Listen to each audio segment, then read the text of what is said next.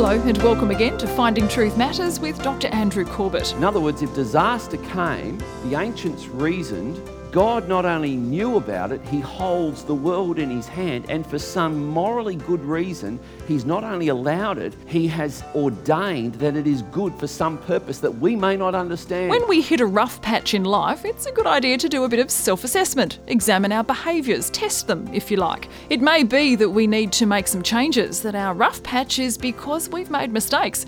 It's not an easy process, but one which God's grace is most necessary for. Tonight, Dr. Corbett continues in Lamentations. His message, The Examined and Tested Life, returns. We're continuing in Lamentations, and I have two hopes. Firstly, I want to appeal to those who perhaps feel that there's no more light at the end of the tunnel, and I want to talk to others who will this week meet people who feel there is no light at the end of the tunnel. Firstly, I want to pray. Father, it's not for ourselves that you have saved us. It's for you. Father, it's not so that people themselves can be rescued from, as Tony said, a lost eternity, but it's so that people can come into the joy for eternity of knowing you, and not only knowing you, having their sins forgiven, being adopted, and having what for many won't just be a second chance, but it'll be put a big number on it chance. And God, you're so merciful when you do that. And today there could be people here who feel they've strayed. They may feel unworthy. They may feel that they've done so much that you could never forgive them or accept them. And I pray for these, not because we want to say anything other than what you have already said. And I pray, Lord, that you'd also, as a result of today, raise up more Jeremiahs. And I pray for this, that your Holy Spirit might minister the word and use me as a vehicle. In Jesus' name, amen.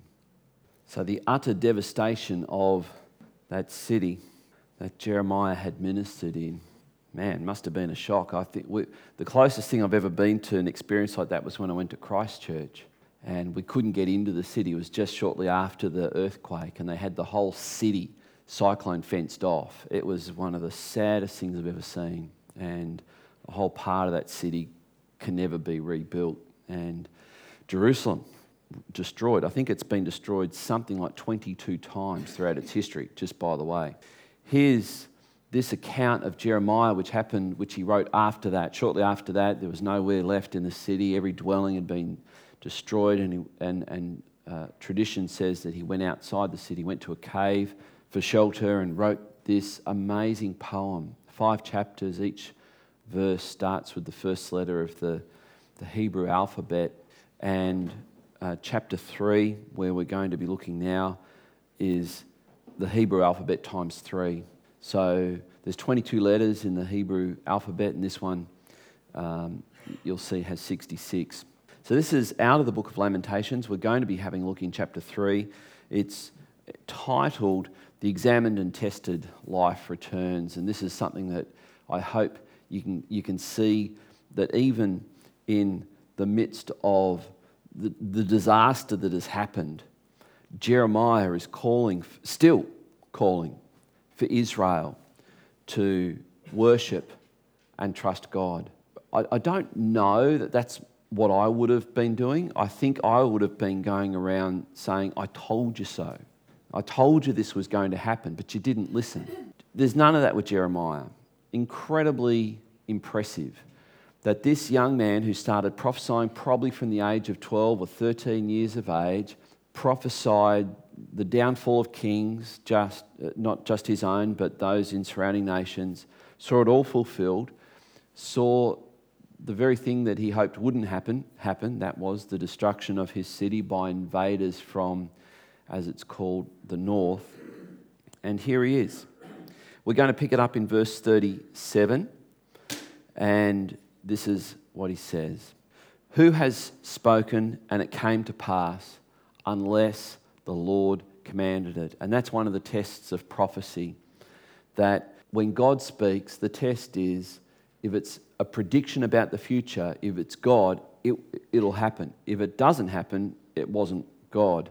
But we need to test prophecies. If as we see here, who has spoken, and it came to pass, unless the Lord had commanded it. They had been warned and warned and warned, not for days, weeks, months, but not just for years, not for decades, but for centuries. You can't look at this story in Scripture and go, God is not patient. Added to that, God had a very special covenant with Israel that he doesn't have with us. He has a new covenant with us, which we'll explore in a moment. So they had a very special responsibility to represent the light of God to the world, and they had misrepresented him. All right, verse 38. Is it not from the mouth of the Most High that good and bad come? Can I just make a point about that? And it's this. I once had a conversation with a Muslim online, and I think for the Christian, we have a very quick, very easy case to make that the Quran is clearly not divinely inspired. And we can do that very quickly. Apart from the fact that there were, within about 100 years after the Quran was supposedly published, there were about 22 or so different versions of it, radically different versions of it. And it was, if I get the name wrong, it was a caliphate in northern Egypt that got all of these different copies and burned them and made sure there was only one copy. Now that's a huge problem for Islam. Especially, I think, recently there's been some talk that some of these different diverse copies have been found and they're markedly different. You know, that's not the case with the Bible. For all the criticism the Bible's had, there's some 5,600 ancient manuscripts that date back to the 1st century, 1st, 2nd, 3rd, 4th century, which are utterly reliable. And the amazing thing is that they all correspond, with the exception of punctuation and minor scribal spelling transmissions, they all correspond exactly with what you are holding in your hands today. It's amazing. We have nothing to fear about anyone accusing us of having a Bible that's been changed. We have a couple of things, and this is the Muslims' response to me was, your Bible is contradictory. It contradicts itself. Because, for example, in 2 Samuel, it says that God moved David to number the people. In 1 Chronicles 21, it says, and Satan moved David to number the people. And this Muslim who was engaging with me said, see, your Bible contradicts itself. Was it God or was it Satan? Big difference. See, your Bible is unreliable. There's quite a few of these things that happen in Scripture like this, and it comes back to understanding a verse like this. It is from the mouth of the Most High that good and bad come. And so we understand this, that the ancients, the most ancient records in Scripture attributed everything, good and bad, as ultimately coming from either the direct or the permissive will of God.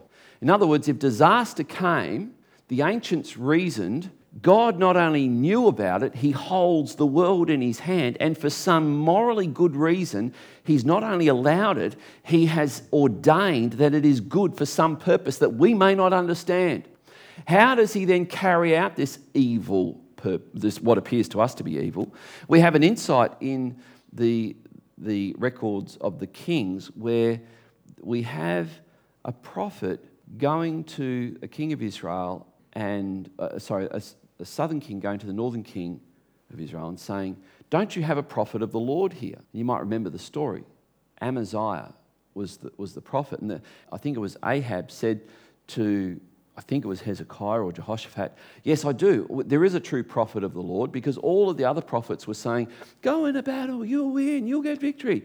And Amaziah, Ahab says of Amaziah, yeah, there is a true prophet of the Lord here, but I don't like him because he never says anything nice. And Jehoshaphat or Hezekiah, I think it might have been Jehoshaphat, he says, well, can I at least hear what he has to say? And Amaziah comes in because he's been imprisoned by Ahab because he never says anything nice. And he comes in and he says, go into battle, you'll have the victory. And Ahab says, see, now he's mocking my prophets. Because he was being sarcastic. Sarcasm is in the Bible. It's there. It's not a license to be sarcastic, by the way. See me after. And Jehoshaphat says, what is the word of the Lord? And Amaziah says this, I saw the Lord ask the question, who can I send to deceive the prophets of Baal? Who can I send to deceive them? And it says, this demon came forward and said, I will go, and I will put a lie in the mouth of these prophets. And the Lord said, go. That's an amazing insight. God is orchestrating something, and he is, in his amazing sovereignty, using the forces of evil to somehow accomplish good. Now, I know this might be confusing for people, but I hope for us it results in this. Do we trust God? Do we trust him? Do we trust him that when bad happens, from our perspective, he has a morally good reason for it? I'm going to suggest to you, because the previous verses in this Lamentations period, there's 3 verses that all talk about different kinds of good. It is good to seek the Lord. It is good to wait on the Lord. It is good to... And God is always good. He's always good. And so the response that I had to this Muslim is, yes, God even is Lord of Satan. In other words, he is sovereign over Satan. And some people have this concept that it's yin and yang, it's God versus Satan, and eventually one of them's going to win. Can I tell you, that is not Christianity. It is not biblical. There is no contest. The war has been won. Satan has been defeated.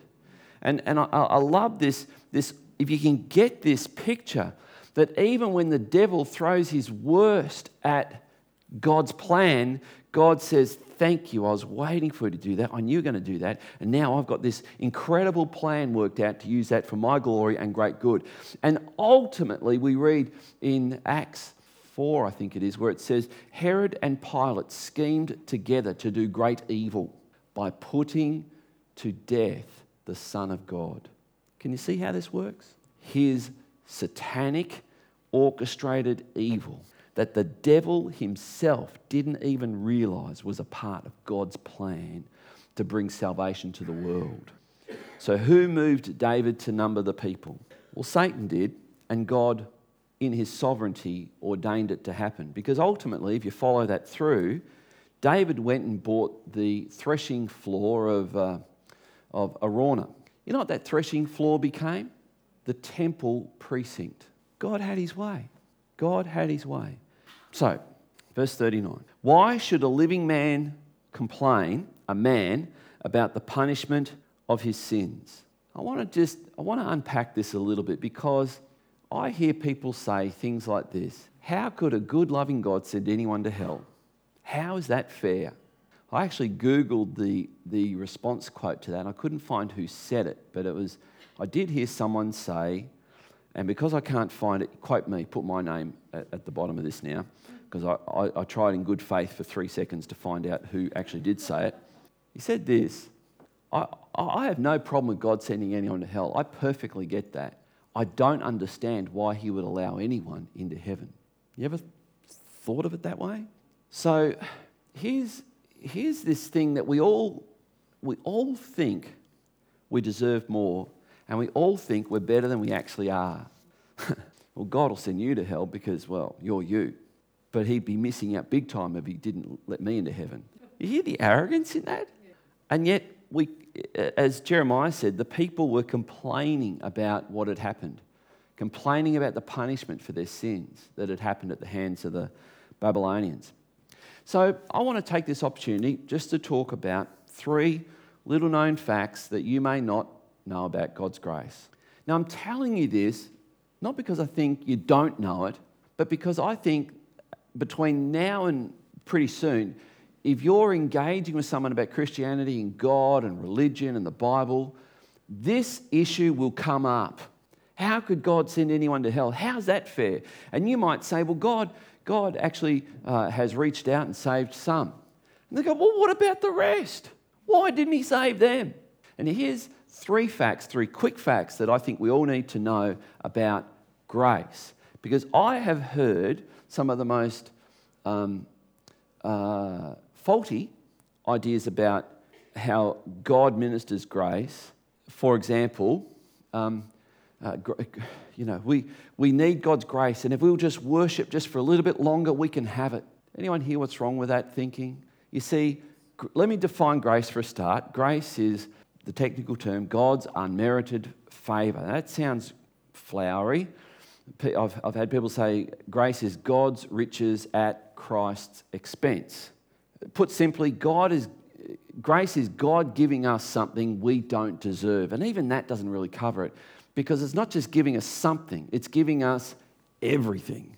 We become joint heirs with Christ. We get Christ's passport. It means on the day that we stand for our judgment before the throne of God, outside the gate of heaven, to use this picture, and God says, why should I let you into heaven? All you have to do is go point to Jesus and say, ask him. Ask him. I'm with him. Ask him what he's done that's good enough, because it's nothing to do with me. He has given me all the merit of his goodness. That's the grace in which we stand. Can I tell you why I think this is super important to settle right now? And it's this. This week, I've had several trips to the hospital, not for me, but for someone who has maybe a week or so to live. And when I was a young pastor, I would go and I would be with people who were dying, and I would just do most of the listening. Because honestly, I just didn't know what to say. I didn't know what to do. And since that time, over the last nearly 30 years in ministry now, I've learnt a few things, which you would hope. Thank you. And I now because you end up with an accumulating picture here that sometimes even the people who look like, and you could see them in this room today, people who look like the I've got it all together Christians, face a moment of crisis, which could be, I'm about to leave this life and go into the next. And all these doubts enter their mind and their heart. So I think it's really important to settle this before you get there. So what I was sharing with this one who is in palliative care, and there's no misunderstanding, we're very clear what's happening here, was to say, and I used my Bible, I actually grabbed my Bible and I said, I just want to remind you of what Christ has done for you. You have put your faith and trust in Christ, and I pulled out a bit of paper that I had and I said, imagine this is your rap sheet. This is everything you've done wrong. These are all the reasons why you deserve hell. Imagine this is Jesus. Jesus has taken all of that, all your guilt, all your shame, and he's paid the price. Now when God looks at you, all he sees is Jesus. It's got nothing to do with you. It's everything to do with Jesus. That's grace. So here's 3 facts about grace that I think are really, really important to understand and are generally not understood. Number 1, only some receive it. You know what we would call it if everyone received it? Wages. A right, but not grace. Imagine a scenario where there's 1,000 people on that kind of houseboat and they're about to hurtle over a cliff to certain death, and God in his sovereignty, pitch dark at night, no lights on, complete loss of power, God somehow came and he took one person out of that 1,000 people on that houseboat and set them on the safe side, not the rabid monkey side, the safe side of the shore, and the rest of them hurtled over the cliff to a certain death. Has God done anything unfair to those people? Has God done anything unfair to that person? Absolutely. He's shown them grace. Can you see that grace is actually fundamentally unfair? We used to drop our kids off when they were little at school and say, make sure you treat someone today unfairly. Don't be fair. Give them something they don't deserve. Be nice to them. Be kind to them. Be unfair to them. By God taking that one person out and rescuing them, they didn't deserve it, and he's done something to them that didn't equate to fair. Fair was gravity. So he's done something unfair. Can you see that by God saving you, he's done something unfair positively for you? I'm amazed that you can stay seated. I'm amazed that you don't drop to your knees and go, God, I've never seen like that. Thank you. God, thank you. Because if we all got what we deserved, it wouldn't be pretty, would it? And he's done something we don't deserve. So only some receive it. That's what makes it grace. Now, the heart of God is so big that if everyone turned to him, they would receive it. But the hardness of their heart is that they don't. I was reminded this week at our home group meeting when Mike reminded me that C.S. Lewis paints a picture of the eternal state as one place, but everyone goes there, and those who have a hard heart live for eternity with their hard heart. And for them, that place, which we would call heaven, is hell, because it's with God, and God always tells them what to do. And God's always God, and I want to be God. And C.S. Lewis says that these people will take their hard heart that refuse to turn to God in this life with them into eternity, and forever they will be in torment because they will never have their own way. C.S. Lewis responded once, there will be those who say to God, thy will be done. And there will be those to whom God says, thy will be done. You want a hard heart? You can have it for eternity. And that will be their torment. Only some receive it. That's the first thing about grace. Second thing about grace, big concepts. It necessitates election. In other words, election is simply choosing. Election is, I choose you. It necessitates that, because if God says, well, you've all got it, that's not grace. Grace is giving something to someone they don't deserve. So if he says, I'm going to show favour to Wendy but not Mark, is he doing anything unfair to Mark? No. Mark is a sinner, a dirty, rotten sinner. I could tell you stuff too, by the way. You'd confirm it. But he said, I'm going to save Wendy. Now, the question is, but why doesn't he save Mark? Well, that one, you'll have to wait till you get to heaven. All those why questions, you have to wait. But right now, we just know that Scripture says that he appoints. And you can see this in Acts chapter 14, verse 37 or 37, I think it is, where it says, to as many as were appointed to eternal life received Christ. Now, we look at that and go, well, why doesn't he appoint everybody? That's a why question. I told you about why questions. That's not in this lifetime. That's the next lifetime. The third thing about grace is it actually enables people to repent. Now, I've heard people say this. If you will repent, you can have God's grace. Can you see the problem with that? You see, if you do D-O something so that God can only then give you something, that's not grace. It enables sinners to repent. And this is why we need to be very, very careful in how we treat everybody. But can I tell you, sometimes something is going on in people's lives that the ridicule from Christians in the process just doesn't help. Just be mindful of that, please. So, grace enables people to repent. So you might be here today and think, oh, yeah, you have no idea what I've done. I've stolen cars. I get drunk all the time. I've put stuff into my body. I've done stuff my parents don't know about. I've done stuff to people. I've been doing stuff to girls. I've been doing stuff. Man, I am beyond salvation. Can I tell you, think like that? That right there tells me the grace of God is already working in your life. If you know it's wrong and you begin to feel it, conviction of sin is one of the kindest things God does in a human heart. It enables sinners to repent. And you'll see expressions like, to them he gave the gift of repentance, mentioned also in the book of Acts. See, even at this point in the story of Jerusalem and Israel, the history of Israel, Jeremiah, we're about to see, was still urging people to repent. Now, under the old covenant, they just had to muster it up. But in the new covenant, God has given us the Holy Spirit to enable us to do what we cannot do in ourselves. Wow. And here we have it, verse 40. Let us test and examine our ways and return to the Lord. And that's the essence of repentance. Test, examine, and return. So, what is repentance? It's interesting that the very first word that came publicly out of the mouth of John the Baptist was the word repent. When Jesus began his ministry, the very first word that came out of his mouth publicly was the word repent. When the disciples preached on the day of Pentecost, they preached a message of repent. You cannot take this concept of repentance and the gospel, the Christian message that is the only means by which someone can receive Christ. You can't separate them. It's embedded in it.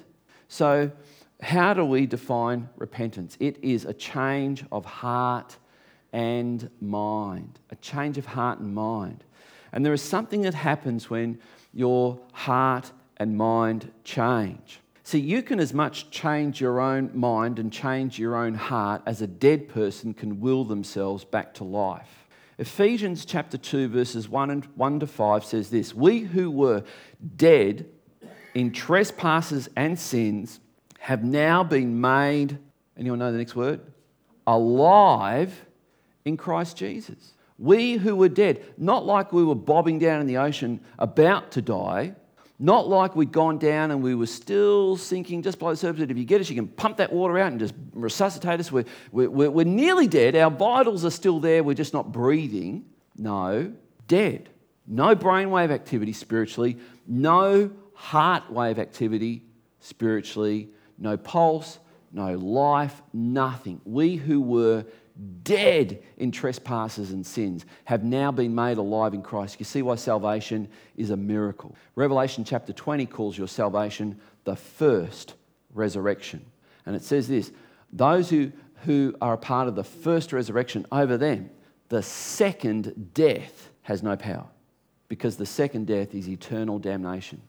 So we need a gift from God. And this is what the prophet Ezekiel said would happen. Because you have this thing where, a dead person can't will themselves back to life. A spiritually dead person can't will that they change their heart or their mind.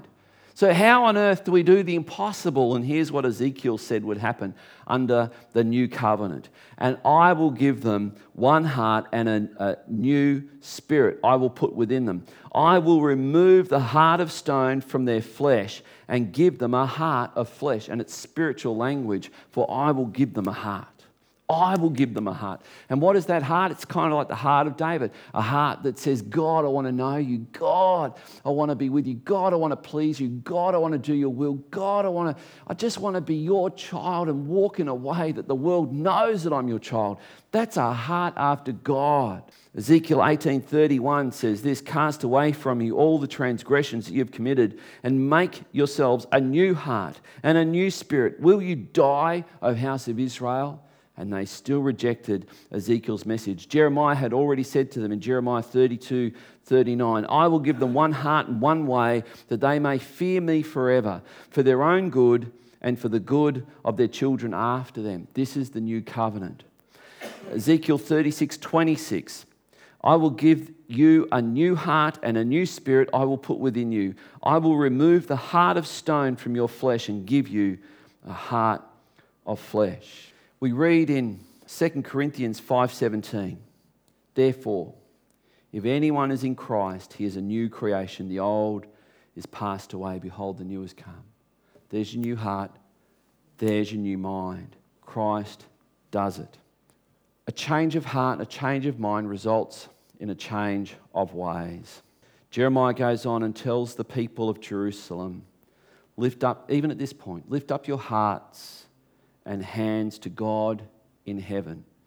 Can I tell you, this is the process of repentance. Number one, it involves looking to God. And can I tell you, it's already God working in you that enables you to do this. What does it mean to look to God? It just simply means this: God. Sometimes that might be it. God, God, God, I need you. I need your help. Number two, we read Jeremiah telling them in verse 42, "We have transgressed and rebelled, and you have not forgiven." So number two, we have transgressed and rebelled. What does repentance involve? It involves confession of guilt, acknowledgement of guilt. Confess to God that you've blown it. Tell him what you've done. You don't need to talk to a man on the other side of a grid in a little black box what you've done. You can tell God directly. Confess to God. Jeremiah goes on in verse 50 of chapter 3 and he says this: "My eyes will flow without ceasing, without respite, until the Lord from heaven looks down and sees." And what is this? What is he telling them to do? Appeal to God. Appeal to God. Do you need to examine your life, repent, and with God's grace return? More from Dr. Corbett next week. Podcasts and Finding Truth Matters resources, including tonight's program, The Examined and Tested Life Returns, are available via the website findingtruthmatters.org or by contacting us at Legana Media, PO Box 1143, Legana, Tasmania 7277. For updates and special offers, please visit our Facebook page, facebook.com/findingtruthmatters.